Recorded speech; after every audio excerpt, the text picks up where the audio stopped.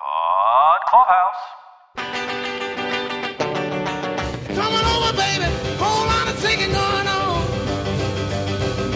Hey everyone, this is Aisha from Pod Clubhouse, and welcome to Podcast of the Ancient Dawn, a Lovecraft Country podcast. We are back again for episode 3. This one's titled Holy Ghost. And let me introduce you to my lovely co-hosts, Sean, Ashley, and Kenny from Ghost Planet. Welcome, everybody. Happy Hello. Sunday. Happy to be here. Yes. I'm glad Happy you guys. Sunday. Yeah, I'm glad we can all make it today. Another week, another spooky episode. That is exactly right. Indeed.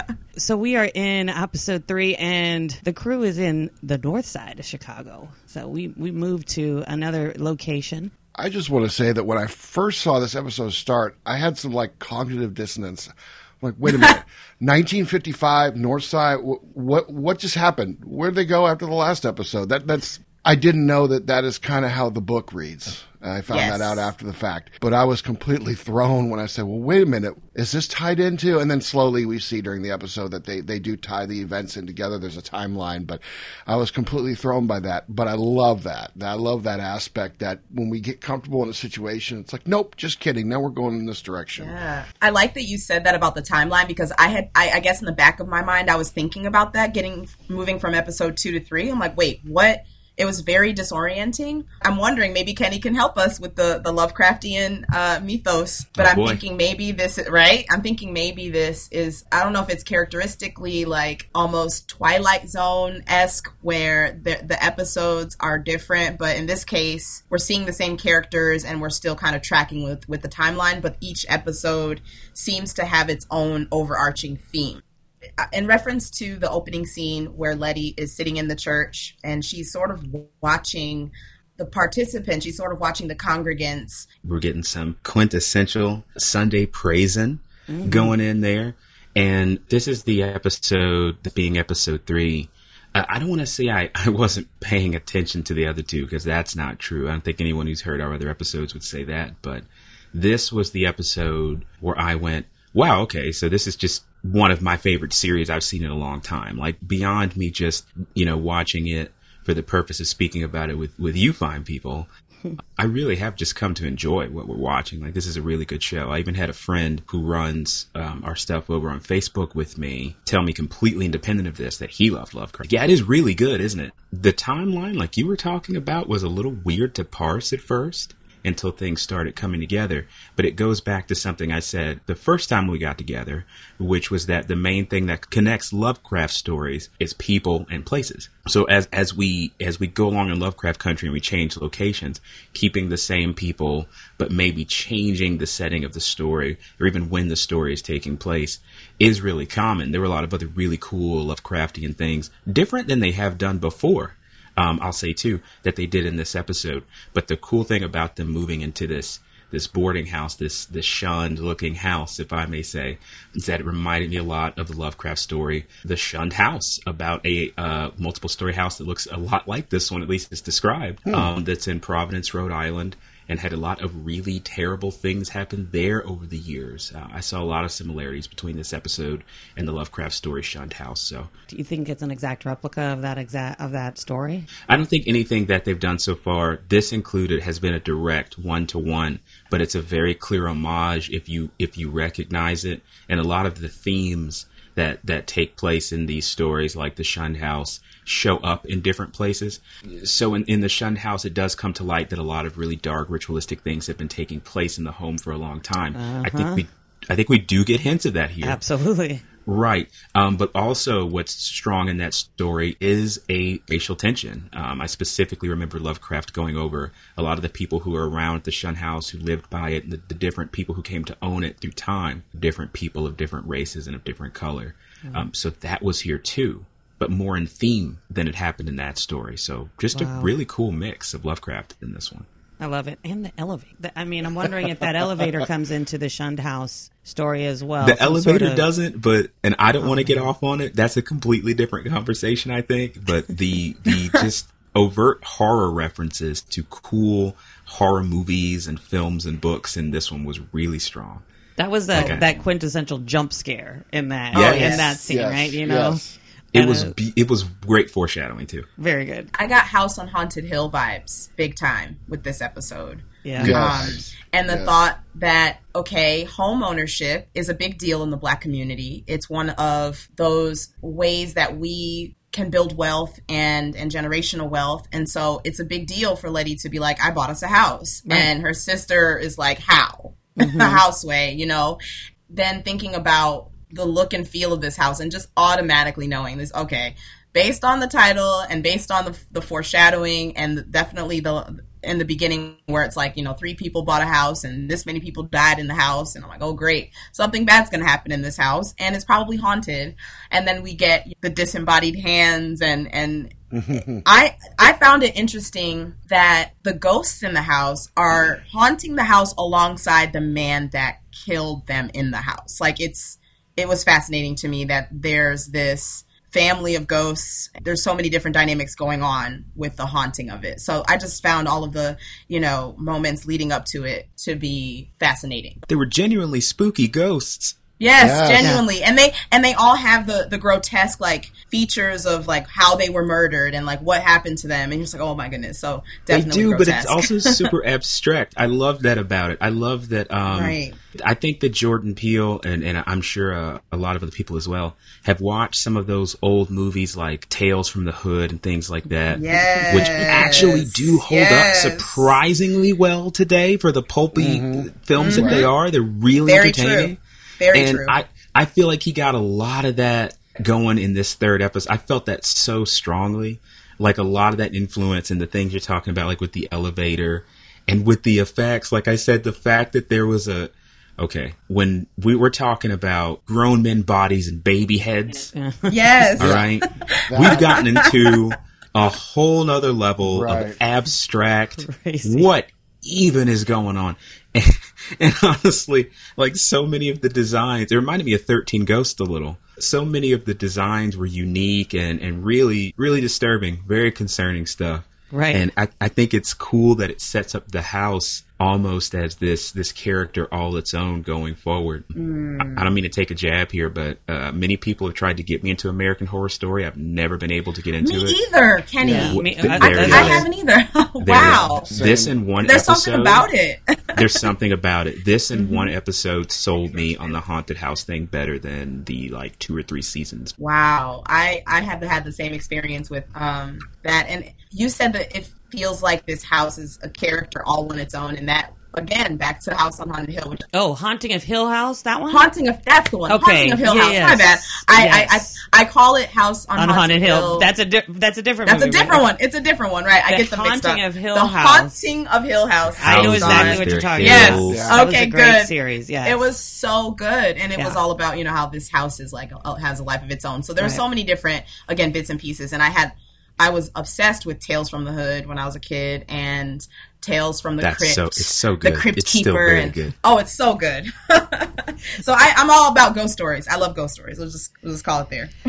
For me, I thought it was very interesting that, Letty's got this house, and her big thing was like, I'm going to bring in, all of these boarders. I'm going to bring in people to share in the house, and we're going to, make this something in this neighborhood. And it wasn't just for her. It wasn't just for her and her sister. It was for the community. And then the juxtaposition of the house being its own haunted community down below, made me like, it was just so creepy and so interesting the way that they wove that story together. And I'm going to disclose to you guys, I am not a horror person. I don't like scary movies. For you to get me to watch, when I saw that those eyes at the side of her bed full of those sheets, I told Sean, I was like, yep, I'm about to be out. I'm about to be out. No, let's be clear. She climbed she's climbed into my skin when that happened. Wow.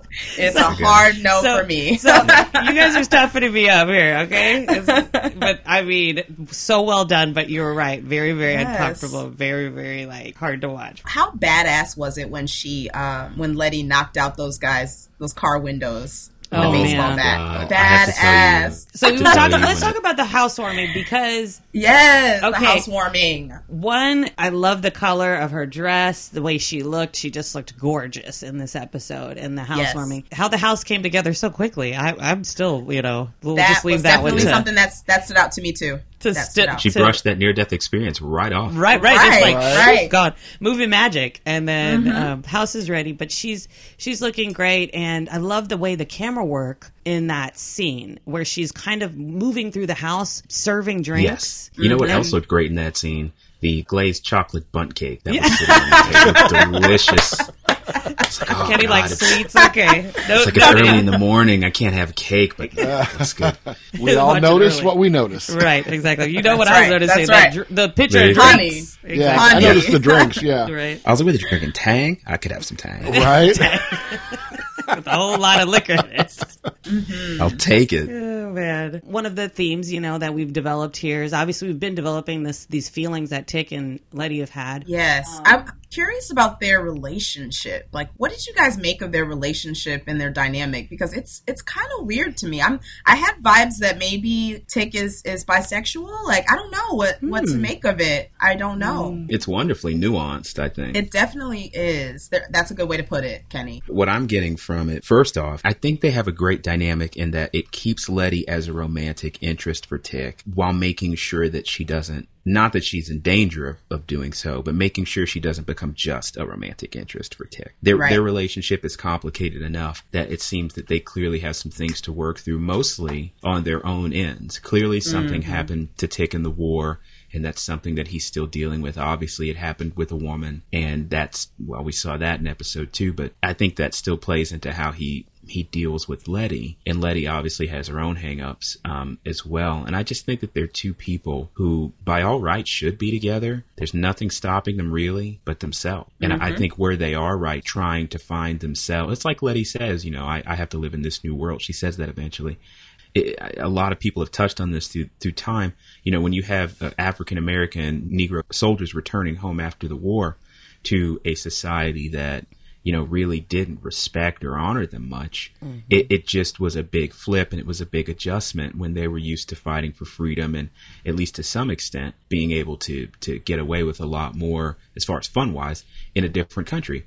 And I think Tick is having to adjust to new things just like Letty is. And they're both kind of dealing with their own junk right now, and it makes it hard to be together, even though they both want to be. Wow. It's a great way to it's put it. interesting. Yeah. Yeah, it's certainly interesting watching it develop. I think you made a good point, though, Kenny, is we don't want to see, and neither do the showmakers, they don't want to see Letty get absorbed into just the female, romantic lead and just get kind of swept up in Tick. I think they're setting these characters up to both be sort of twin powerhouses of the series, if you will. They're each bringing their own thing. They're both equally strong. They're both equally independent. They're both equally important to where the show is going. Now, I haven't read the book. I don't know where this is going, but I just kind of see it as twin protagonists that are being made equal, kept equal, and when they engage each other, it's on both their own terms. Like when they were talking about it, and Letty said, well, I needed that too.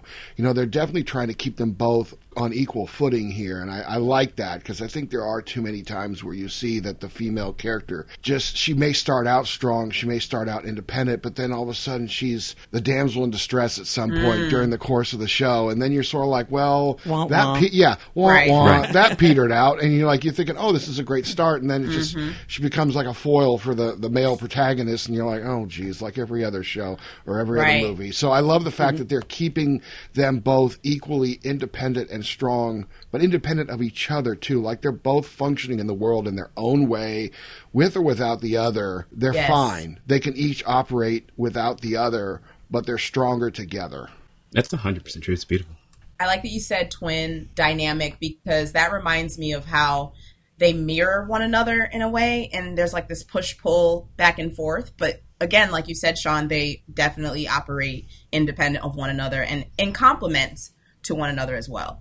Well, I think, and that was pretty evident when, you know, how you just mentioned, Ashley, where when she walked out with that baseball bat and knocked those windows out and knocked those bricks off those horns. Yes. Because, I mean, they stood back. They were like, okay, go, you go do what you need to do. And they just... For anyone who's been following GP for a long time, I typically keep it pretty clean. I don't think that we've ever swore as a platform, so this may be a first. And I'm going to spend it. When she went out there to knock those windows out and knock out those bricks, I was like, is she doing what I think? She's got a bat. There she go. Is she? Fuck it up, girl. Fuck it up. Like, fuck it up. Yes. Fuck their shit up. Like, smash the windows. Bust the lights. Yes. Just fuck it up. There we go. Home run. Skadoosh. Like, I was just really... Like, I was just, because I was tired of hearing the horns. I was like, she slept for what must be, because they were doing the day count. I was like, it's been days of this, and it's gone on all night, and they, you know, they mean it, because they can't sleep either. This will never stop. And I was like, I'm just glad that she's like, okay, all right. Every one of these cars, just the windows, all of it was beautiful. The cool way that Ruby swung that car around, they put the guns in the trunk. Everybody dropped down. They were like, all right, they finna arrest us. Let's go. Like, we already know what's up. Like, they knew it was just so cold. Like, the whole scene was dope. I enjoyed that. Know. How they all got on their knees with their hands up. Yeah. Yes. It was It's understood. one of those rare moments in a horror film, and you hear this a lot as a joke, but it's a joke. It's a trope in horror films where the black guy never makes it to the end.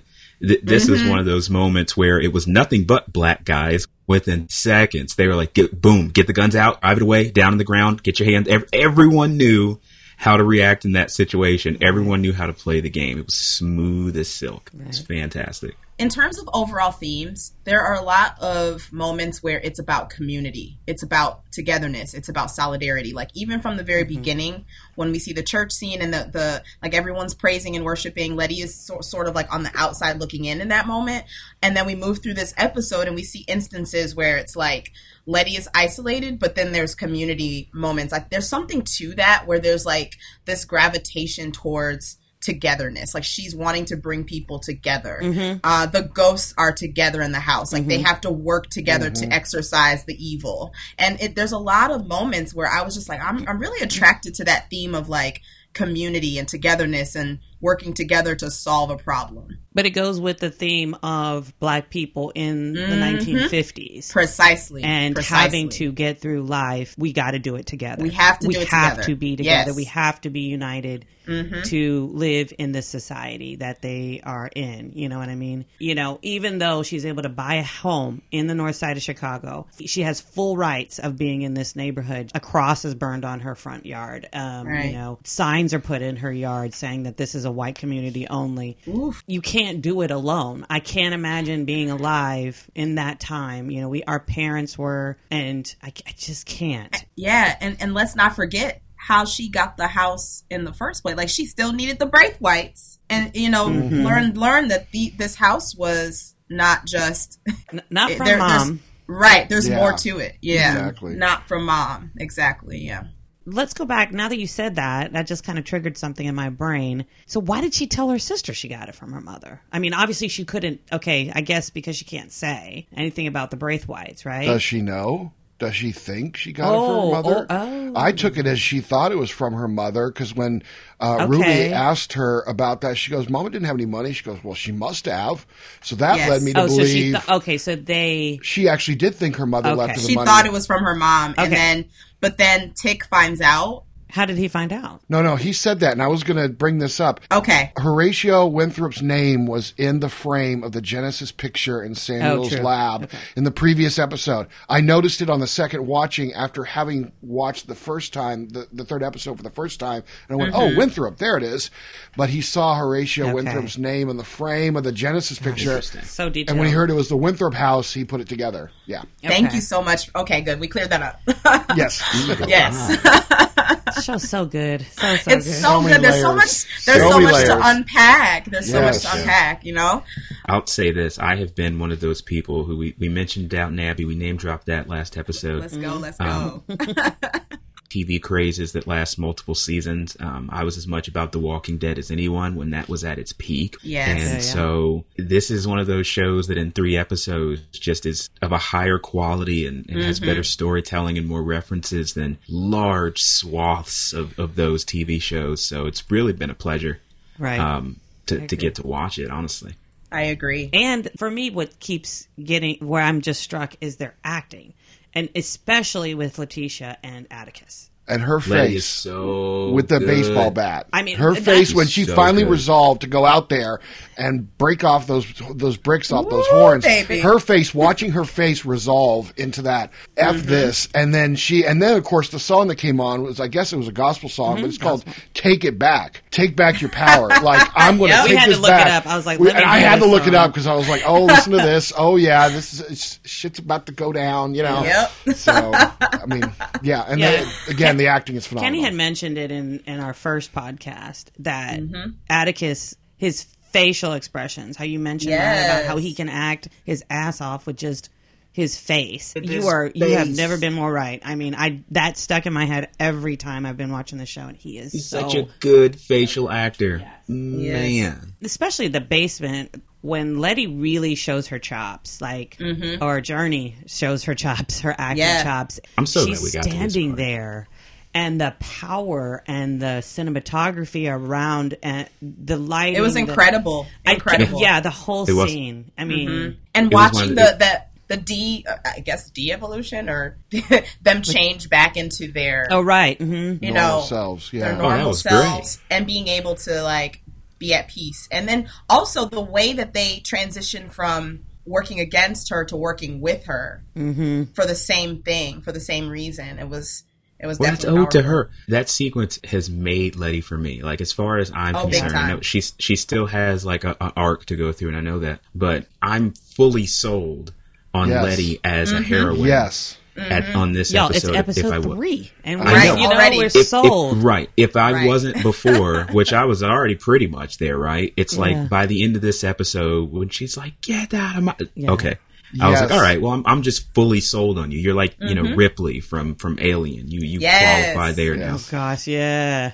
The cool thing is there are layers to how impressive everything she did was as a Lovecraft protagonist. First off, something that is extremely consistent in Lovecraft is the idea of madness and people going mad. It's actually one of my favorite things to talk about in Lovecraft because of how dynamic madness is.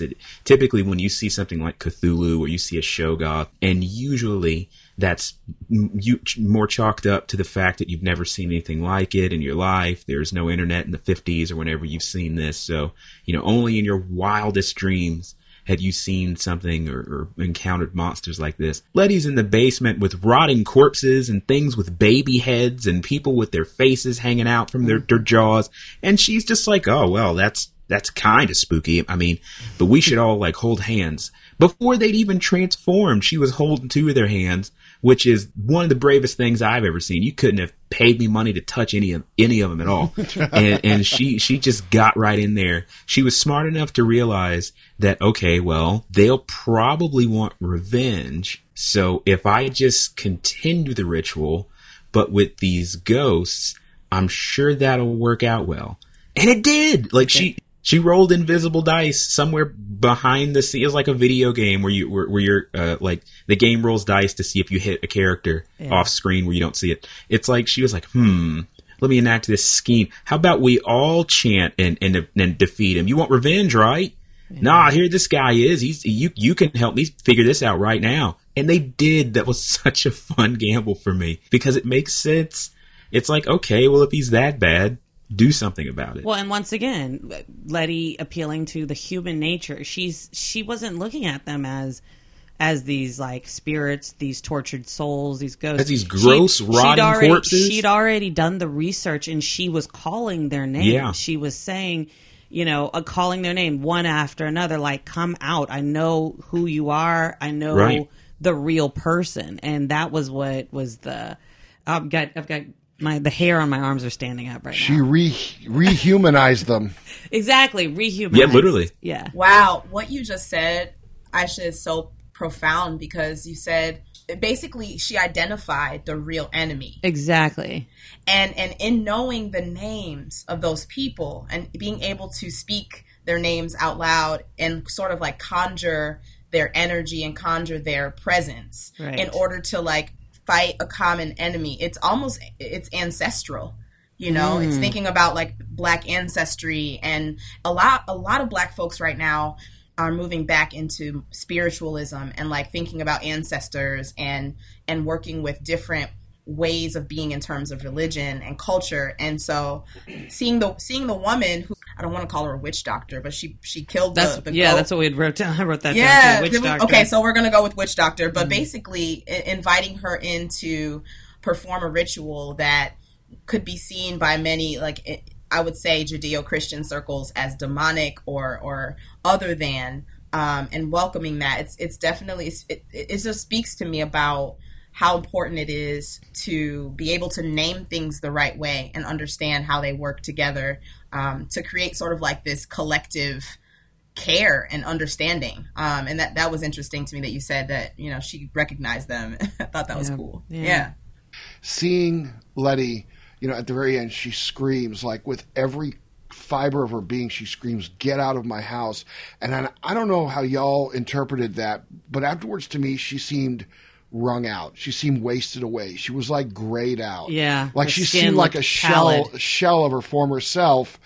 And then you think, okay, well, that probably took a lot out of her. But then immediately they cut to a scene where she's being interviewed in the house. She's all made up, brand new dress, skin perfect, like back to normal. And that difference, that immediate cutaway was jarring, because I mean, I think, and I don't know, I haven't really thought about it long enough to interpret it, but I think you saw her at her absolute, like, I don't want to say worst, it wasn't worst, but you saw her like when she was, I mean, completely wrung out, like all her energy was spent. Thank you. That's the word I'm looking for. She was absolutely spent.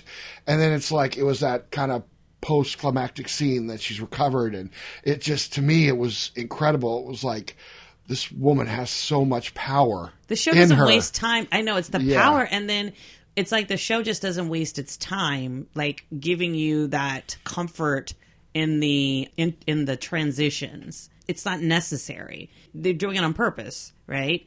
It's very weird to watch a show that doesn't like give you that transition of a character, you know, from like, okay, well, this happened and then now we're going to this point. It's just like cut away, next scene, and it's completely different. It's a completely different like vibe. So that's what is very interesting about this show to me. What I appreciate a lot, you know, as a writer, as someone who does have to come up with characters and their motivations and how they fit into, you know, our greater narrative. The thing about writing cool female characters, there's a lot to it, actually. And we touched on it a little earlier, making sure there's actually a test you can run characters through to make sure that they're written appropriately when they're of other genders. Oh, wow. But there is. And lots of famous female creations have been passed through it just to make sure they pass the test. You know, just things that making sure that they have thoughts that aren't connected specifically to male characters, that they have agency on the world, that they aren't only doing things when male characters are around.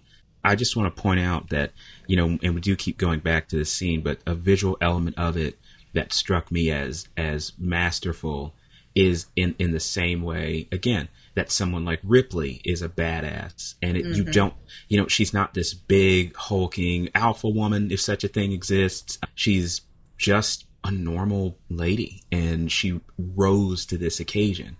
And that's a common theme in horror. That's a common theme in sci-fi, is, you know, these people aren't superheroes. They're people like you. And I think the more we learn about Atticus, the more we learn about Letty, the more true that becomes. They're just as troubled as any of us here in 2020. There's people.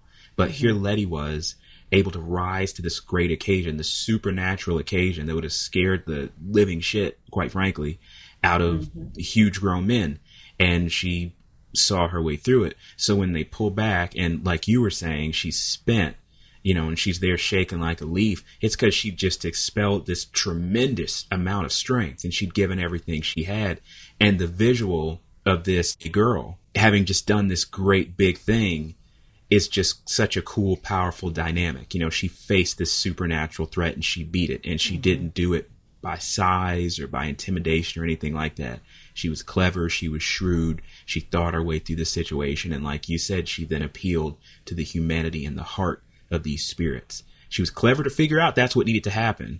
Atticus is the one who's in the military. He didn't think that up. He got possessed. So, thanks for the help, Atticus. But she had this one figured out and she saw it through. And it's also cool that despite obviously having a tussle with some poltergeists, who knows, maybe a couple days or a night or two before, she was right as rain a few days later, smiling. And it's cool how Letty can flip that switch. She's very good at it. Yeah, well said. Yeah. Something that Sean had brought up to me, as we were talking about how the scene afterwards, and she's talking to the reporter, and they go, they get off the elevator, and the elevator continues down, and they show the bodies. They show the three men that broke into the house and were killed, unbeknownst to them, while they're dealing with their own stuff. And then all the bodies down below, and as it goes on and on and on. And Sean looked at me, he goes, Underground Railroad. Yeah. Wow. And I was like, what?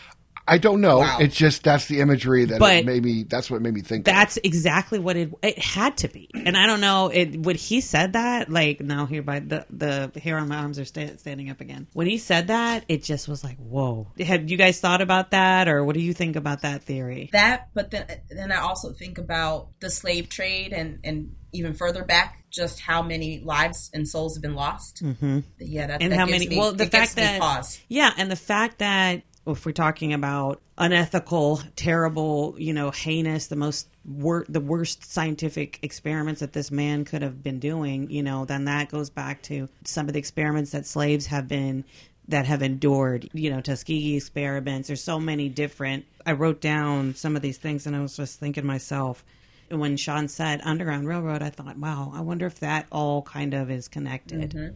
Mm-hmm. So it is, and I'll tell you, oh boy, Mr. Continental Breakfast came back. Please elaborate. I had me a moment. That elevator started rolling down, and I said, okay, we're clearly going underground. A favorite theme of Lovecraft is subterranean stuff. We could be going in some cool directions. What do we got? And then on the way down, I saw some glowing runes, and I went, oh. Yes, what are those? Runes, symbols, the glowing symbols. Yes, please elaborate. Maybe that subterranean area isn't even directly under the house. Those wards may have transported that elevator through time and space to another completely separate location where all types of craziness is going on. Stuff like that happens in Lovecraft all the time. Makes sense. So I saw the runes and I was like, dimension. Right. Oh my. I was saying there's so many things they can do with this, because if the elevator is going to another time and place via these runes, then it would explain why maybe no one's found bodies, or sometimes they do find bodies. Because I know they mentioned they found bodies in the bottom of the house, but I wonder if they found those in the basement that we saw, or further down in what looks like this rocky tunnel area. Man. So the introduction of the runes makes me think that elevator could also lead to a place that is not literally under the house. They could also be visual wards that perhaps keep certain people from seeing anything when they go down there. Once you introduce wards into the story, which do pop up in Lovecraft. Please. Right. They do pop up in Lovecraft too, and wards are so complicated because they can do a ton of stuff. Just like we were talking about back in episode 2, they can do things like, lock down doors, make it so that when you enter certain places, you forget things. Oh, gotcha. Yes. So I don't know. Yeah, there's so many interesting ways they could take this. I think the real question here is, who moved the dead neighbors' bodies? That's a great question, because that is what I expected to see down there was, if I was like, okay, all right. So if this is going to another place, these bodies are probably being held in ritual somewhere, or placed up in effigy. It's like something is organized, but no, they just like haphazardly dumped. And it looks like that's been happening. So, and it's not a shoot. So someone's got them down there, dragging them just far enough and then leaving them. I want to go into Aunt Hippolyta's entrance into the room in the house and what she sees there. Yeah, those are like solar panels. They're sort of like solar system planetary models. I'm not exactly sure what those are. Kenny? It's very cool. I wonder. Last time we spoke, I mentioned briefly, and I know I mentioned more in the first episode, that game Canarium, that is another Lovecraft game. But I bring it up because you find stuff in that game just like what Hippolyta saw. Mm-hmm. It's interesting. One of the consistent themes of beings that come from other worlds, or even just the cultists that attend them in Lovecraft, is they all have these otherworldly artifacts, and they fascinate us. They fascinate people not used to them. Lovecraft often describes effigies and things associated with these gods or with the outer realms as being made of materials that we can't recognize. You know, it shines like gold, but it was from a metal never seen on Earth that glittered like the stars. Like, it's always stuff like that. Futuristic. Right. So I wonder if, in addition, you know, because to us it just looks like a golden model of the solar system. But what I'm assuming, and why she seemed so enraptured with it, was that it did have that Lovecraft quality. Like, it was some otherworldly thing to her, like she had never seen in her life. And you could see it in her face. You could see her eyes kind of like almost. This is something else. This is something Yeah, else. but not even like that, like where she was in her own right Like mind. glazed over? It was like she was taken over in some way. Maybe, you know, passing through a ward. That was very evident, and I thought that was a little unsettling just to see the look on her eyes as she opened that door and saw it. It's super possible. Between podcasts, I went and got the specific name of the aliens that do this. It's the Migos, not the rap group, the aliens. Oh, wow. It's the Migos that do the whole, aren't they in that hip? That do the whole put brains in jars so that they can experience other dimension stuff. So the moment she was looking at it, I thought like you thought. I was like, okay, well, clearly she's got like a whole Lovecraft, what is this going on? But I wonder as well if like a type of mind control, mind transference isn't going to play into this too. Interesting ways that it could. I didn't see it coming. I mean, and we've been watching it very slowly and podcasting it, so we're trying not to go too far ahead. I didn't see it coming, and maybe I should have already realized with the show anything is possible. But I didn't see it coming that she was going to be somebody that was going to be, you know, a character. I just thought she was going to be a secondary character, you know, it just was going to be George's wife, right? Once again, like Sean said, it's not just about the male characters. The female characters are coming up and are as important and have these strong roles, just like the male characters do in this show. So I'm interested to see where this will go with her and what will unfold. I actually had her pegged to me a lot to the story, at least more to it, for two reasons. I was saying, one, her name is too cool for her not to be important, and two, they spent entirely too much time smooching, her and George, in episode 1 for her not to be important.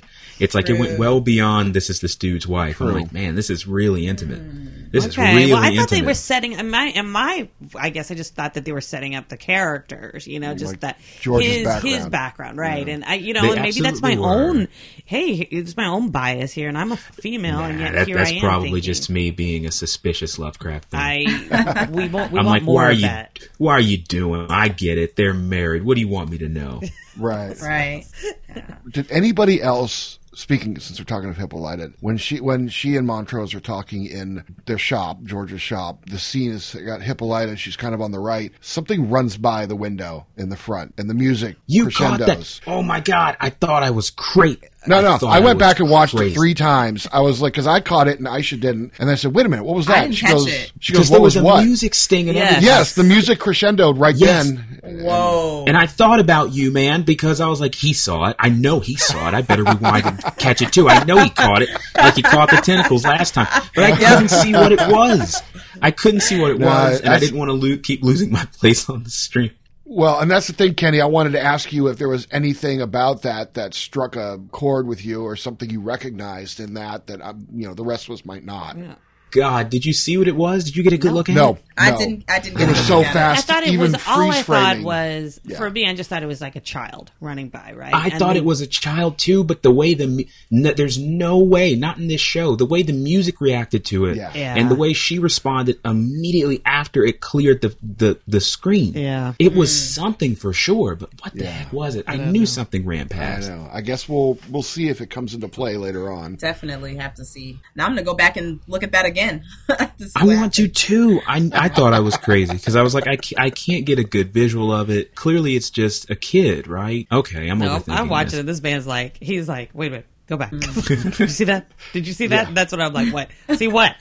I'm was looking like, I straight knew at the I screen. bet everyone will see it but me. No, I'm with you. I think this would just be one of those shows. I mean, it's already happening. It's one of those shows where people are watching it. It's very good. It just is. It's just one of those good HBO shows. You know, who would have guessed? And the people behind it are good. The source material is good. They're doing interesting things with Lovecraft that I've never seen anyone do. I say it every episode, and in between casts, I've only had this reaffirmed by other people who are creating things within the Lovecraft space. You know, the amount of high quality Lovecraft stuff in terms of movies or films or series that we have is criminally low.